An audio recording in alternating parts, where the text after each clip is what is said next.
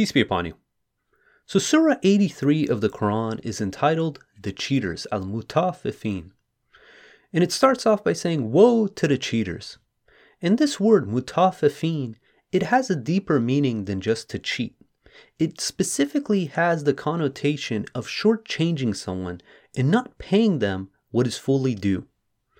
And this is clarified in the following two verses where it continues. It says, who demand full measure when receiving from the people, but when giving them the measures or weights, they cheat. Anyone who knowingly attempts to defraud someone else because they think it will benefit them is showing that they do not believe they will be held accountable for their works, and therefore indicating that they don't really believe in the hereafter. Believing in the hereafter is one of the 3 minimum requirements for a soul to be able to make it back into God's kingdom. In Surah 2 verse 62 and 569 it reads, surely those who believe, those who are Jewish, the Christians, the converts, anyone who believes in God, believes in the last day, and leads a righteous life will receive their recompense from their Lord. They have nothing to fear, nor will they grieve. That if someone meets these 3 requirements, then they're guaranteed by God to be able to make it in the hereafter. And this requirement of believing in the hereafter is not simply claiming you believe in the hereafter.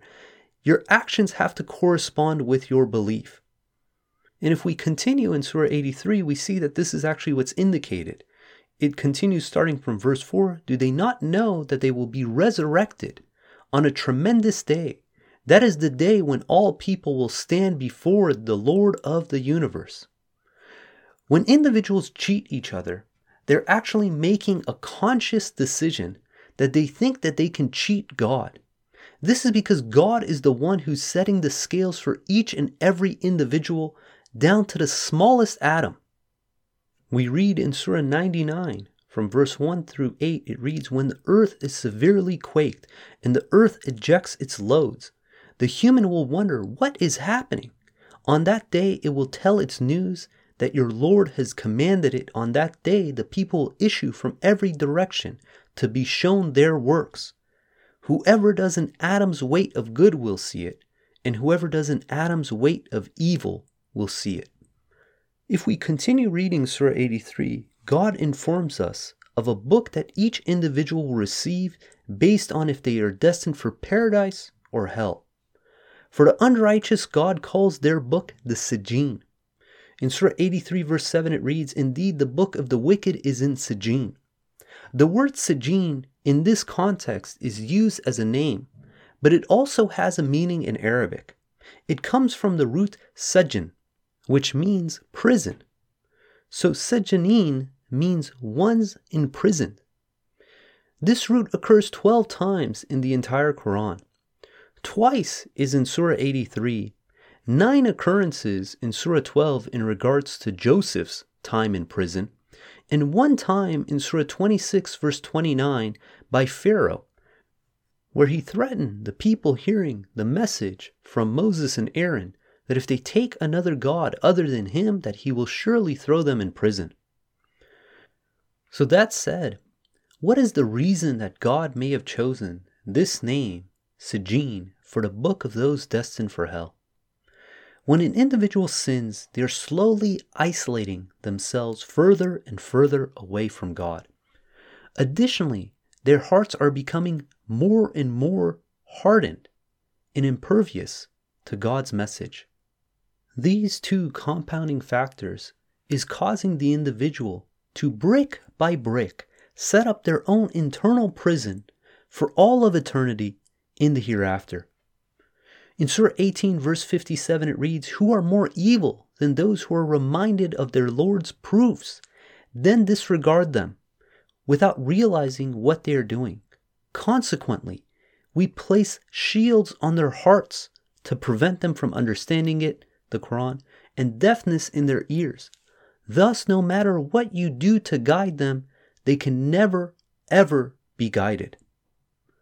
These individuals who make the conscious decision through their actions to defy God's commandments by shortchanging people, by cheating people, by thinking they can get the upper hand by not abiding by God's commandments, are making a decision step by step to imprison themselves for all of eternity. In Surah 2 verse 88, we read about the curse that these individuals have set upon themselves. It says, some would say our minds are made up. Instead, it is a curse from God as a consequence of their disbelief that keeps them from believing except for a few of them. This expression of our minds are made up in Arabic is gulubuna gulufun, which literally translates to their hearts are uncircumcised. And this is a biblical expression for someone whose mind is impervious to change.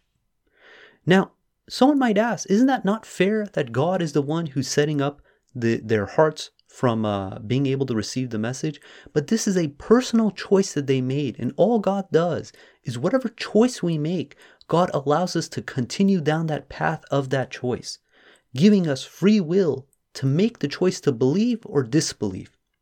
In Surah 19, verse 75 and 76, it reads, say, those who choose to go astray, the Most Gracious will lead them on until they see what is promised for them, either the retribution or the hour. That is when they find out who really is worse off and weaker in power. Individuals who make the decision to change, God designed our brains, our physiology to reinforce whatever belief it is that we have. This is confirmation bias.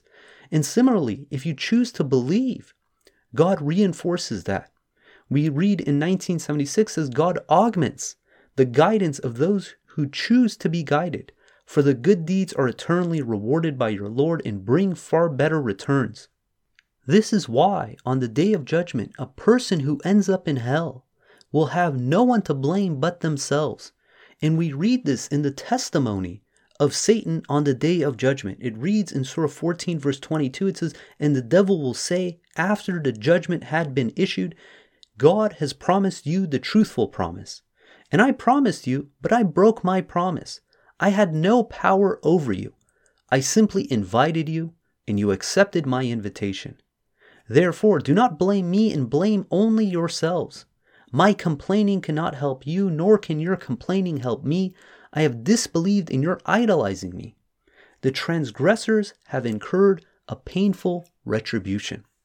So let's continue reading Surah 83 and see how these ideas correspond with the book of Sijjeen. It reads, starting from verse 10, it says, woe on that day to the rejectors. They do not believe in the day of judgment. None disbelieves therein except the transgressor, the sinful. When our revelations are recited to him, he says tales from the past. Indeed, their hearts have become shielded by their sins.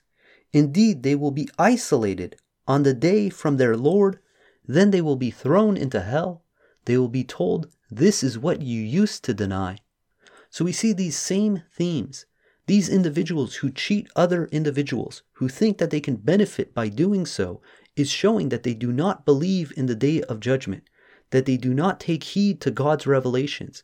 And by doing this, they are setting up a shield around their hearts from being able to accept the message and ultimately isolating themselves from God on the day of judgment. If we continue reading Surah 83, we then read about the book of the righteous, Elleyeen. In Surah 83 verse 18 it reads, indeed the book of the righteous will be in Elleyeen. The name Elleyeen also has a meaning in Arabic. It means the elevated ones.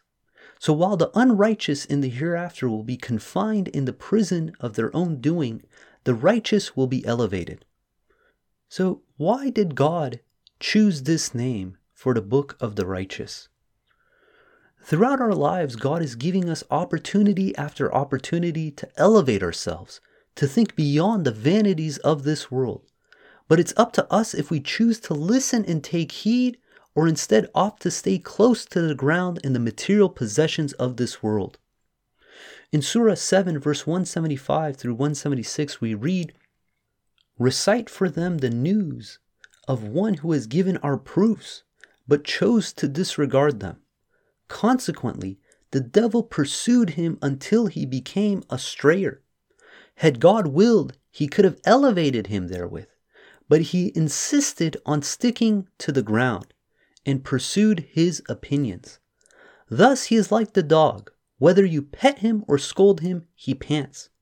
Such is the example of people who reject our proofs, narrate these narrations that they may reflect. God is giving us an example. These ordeals, these challenges, these predicaments we get into in our lives are to test us, to see, are we able to rise up to the occasion, to stick with God's commandments, to persevere, to be steadfast, or do we put that all aside and focus of the vanities of this world and neglect our righteous duties? It continues in 7:177, it reads, "Bad indeed is the example of people who reject our proofs. It is only their own souls that they wrong. Whomever God guides is the truly guided one, and whomever he commits to straying, these are the losers." And this is how God describes the book of the righteous, Elleyeen. It starts from verse 21. It says, "To be witnessed by those close to me. The righteous have deserved a bliss. On luxurious furnishings they watch. You recognize in their faces the joy of bliss. Their drinks will be spiced with nectar. Its spice is like musk. But this is what the competitors should compete for. Mixed into it will be special flavors from a spring that is reserved for those close to me." When God gives us these opportunities to elevate ourselves by doing righteous works, by giving God a loan of righteousness, to have it multiplied for us manifold, God is allowing us to draw closer to Him, to be elevated, to be able to be within His presence in the hereafter. Now, one verse that I intentionally skipped over in the description of both Sijjeen and Elleyeen is that God describes these books as numerically structured books. It reads in Surah 83 verse 7, it says, "Indeed, the book of the wicked is in Sijjeen." Do you know what Sijjeen is? A numerically structured book. And we see this is identical to how God describes Elleyeen, the book of the righteous. Starting from verse 18 through 20, it says, "Indeed, the book of the righteous will be in Elleyeen." Do you know what Elleyeen is? A numerically structured book. In other translations, you'll oftentimes see this verse as a numerically structured book, translated as a written record. But this is not an accurate representation of what's being stated. The Arabic word marqum comes from the root raqam, which only occurs 3 times in the Quran, twice in Surah 83, and with one other occurrence in Surah 18 in regards to the sleepers of the cave and the numbers associated with them. If you look up the meaning of this root, you realize that this has to do with a counting system. But probably the closest English equivalent to the word marqum is that of taking tally, where you're putting marks and keeping track of a record. On the day of judgment, every soul will be presented with their record. We read in Surah 45 verse 27 through 29 says, "To God belongs all sovereignty of the heavens and the earth. The day, the hour comes to pass, that is when the falsifiers lose. You will see every community kneeling. Every community will be called to view their record. Today you get paid for everything you have done. This is our record. It utters the truth about you. We have been recording everything you do." This record that each of us will be presented with on the day of judgment will account for every single good deed and every single sin we committed. This is because our entire life, everything we think or do, God is having it recorded. In Surah 10 verse 61, it says, "You do not get into any situation, nor do you recite any Quran, nor do you do anything without us being witnesses thereof as you do it. Not even an atom's weight is out of your Lord's control, be it in the heavens or the earth, nor is there anything smaller than an atom or larger that is not recorded in a profound record." God informs us that from the moment we are brought into this world, there are angels recording every single one of our deeds and actions. It reads in 50:16 through 17 says, "We created the human and we know what he whispers to himself. We are closer to him than his jugular vein." 2 recording angels at right and left are constantly recording. Not an utterance does he utter without an alert witness. On the day of judgment, we are going to be shocked by the contents of our record. Because while we forget those multitude of times we committed sin, those times where we shortchanged someone, we didn't give them what was fully due, God did not forget. And on the day of judgment, all the sins that anyone committed is going to be presented to them, and it's going to be as clear to them on that day as it was those multitude of times they committed that sin. In Surah 18, verse 47 through 49, it reads, "The day will come when we wipe out the mountains and you will see the earth barren. We will summon them all, not leaving out a single one of them. They will be presented before your Lord in a row. You have come to us as individuals, just as we created you initially. Indeed, this is what you claimed will never happen. The record will be shown. You will see the guilty fearful of its contents. They will say, 'Woe to us! How come this book leaves nothing small or large without counting it?' They will find everything they had done brought forth. Your Lord is never unjust towards anyone." Imagine tomorrow you woke up and all your worst deeds you've ever committed throughout your entire life, no matter how small or how large, was all presented on social media for the world to see. How traumatized would you be by such an event?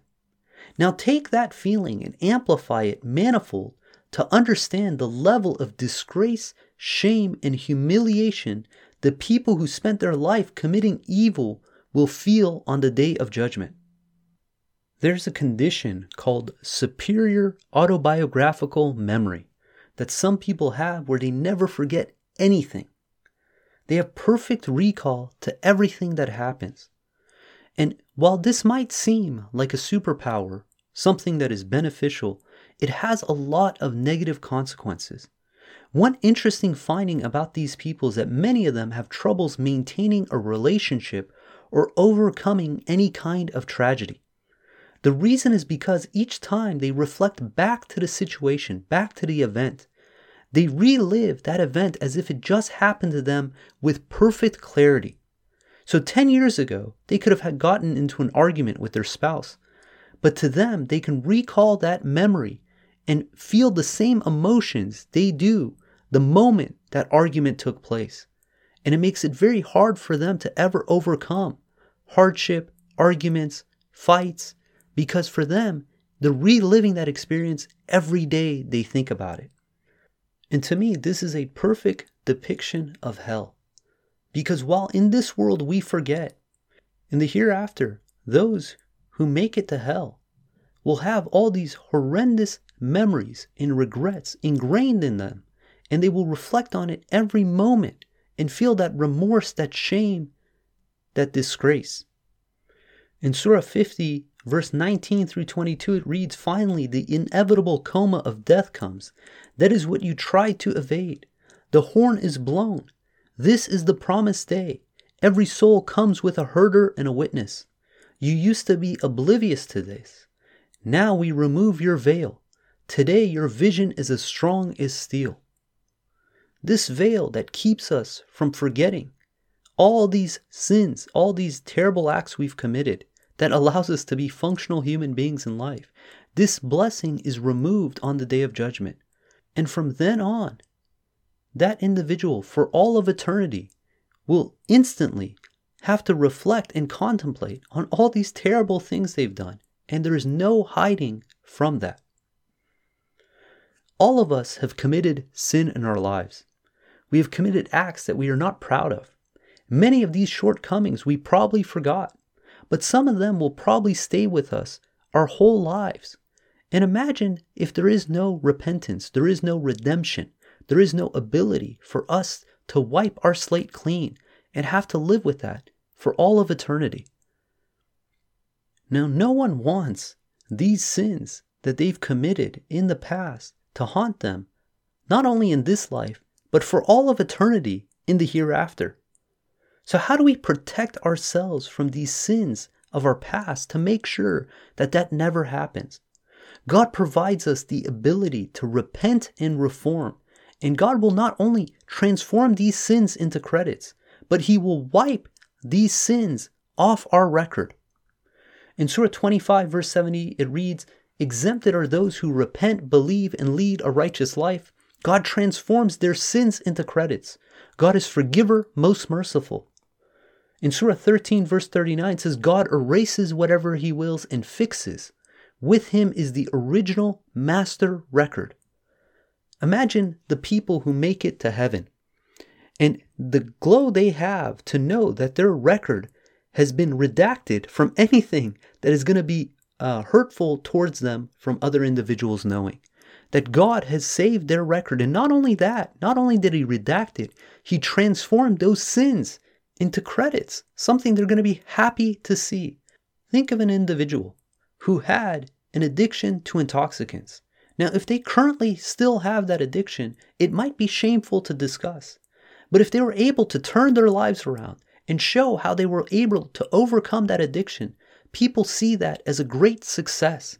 And all of a sudden, these negative things that happened in the past are transformed into positive events that led them to where they are. Repentance is single-handedly one of the greatest gifts God has given human beings. But it's not something to be taken lightly or to be abused. Some people think that they can commit all the sin they want and then just repent and be righteous afterwards. But anytime we think we have discovered a loophole in God's system, know that we are only fooling ourselves. God is the one who allows us to repent.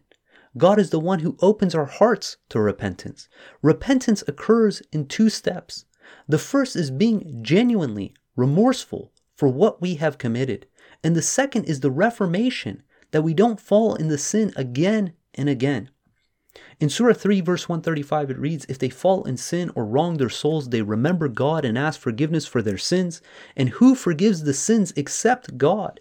And they do not persist in sins knowingly." And that's the crux, that we do not persist in sins knowingly. Now, God knows we're weak, but we can't use the excuse of repentance to be able to commit sin. If we abuse this blessing, then the best case, we will suffer tremendously in this world for the consequence of our actions before we can be redeemed. In Surah 4, verse 62, it says, "How will it be when a disaster hits them as a consequence of their own works? They will come to you then and swear by God, our intentions were good and righteous." God is the one who's setting the scales. If we think that, I'm going to go commit sin, benefit myself, and then just simply repent afterwards, it's no different than the individual who shortchanges someone and says, "Hey, you know what? I'll ask for repentance later." It doesn't work that way. We cannot think we can outsmart God. God is the one who sets the scales. And if we commit sins knowingly, God is going to make us pay the price for it. In Surah 7, verse 169, we read, "Subsequent to them, He substituted new generations who inherited the scripture. But they opted for the worldly life instead, saying, 'We will be forgiven.' But then they continued to opt for the materials of this world. Did they not make a covenant to uphold the scripture and to not say about God except the truth? Did they not study the scripture? Certainly, the abode of the hereafter is far better for those who maintain righteousness. Do you not understand?" Take the example of the brothers of Joseph, who thought that they could kill Joseph, or they ultimately decided to throw him into the well, and then afterwards they could be righteous. In Surah 12, verse 9, we read about this scheme from Joseph's brothers. It reads, "Let us kill Joseph or banish him, that you may get some attention from your father. Afterwards, you can be righteous people." Now, how did that work out for them? Did they get that love and attention they expected from their father by committing such a heinous act? They thought that they could get the upper hand. They thought that, simply we'll just repent, then we'll be righteous, God will forgive us. What they didn't realize was God was the one who was planning everything, that they could not outsmart God. And because of this, they paid a huge price. We read about it in Surah 12, 88 through 90. It reads, "When they entered Joseph's quarters, they said, 'O you noble one, we have suffered a lot of hardship along with our family, and we have brought inferior goods. But we hope that you will give us full measure and be charitable to us. God rewards the charitable.'"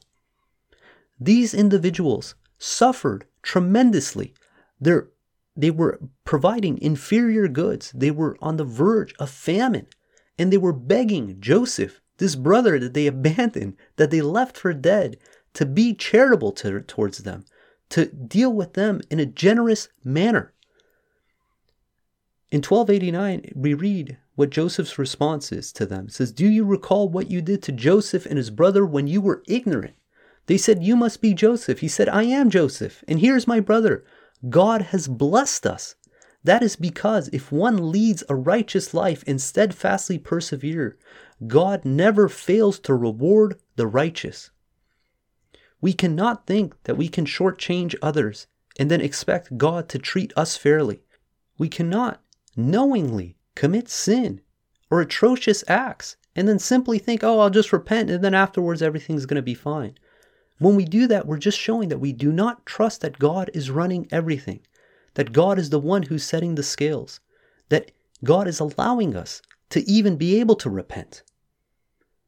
Alternatively, if a person does not take heed despite the consequences they endured, the outcome that is even worse is that they become so far astray that they may begin to think that their evil deeds are righteous.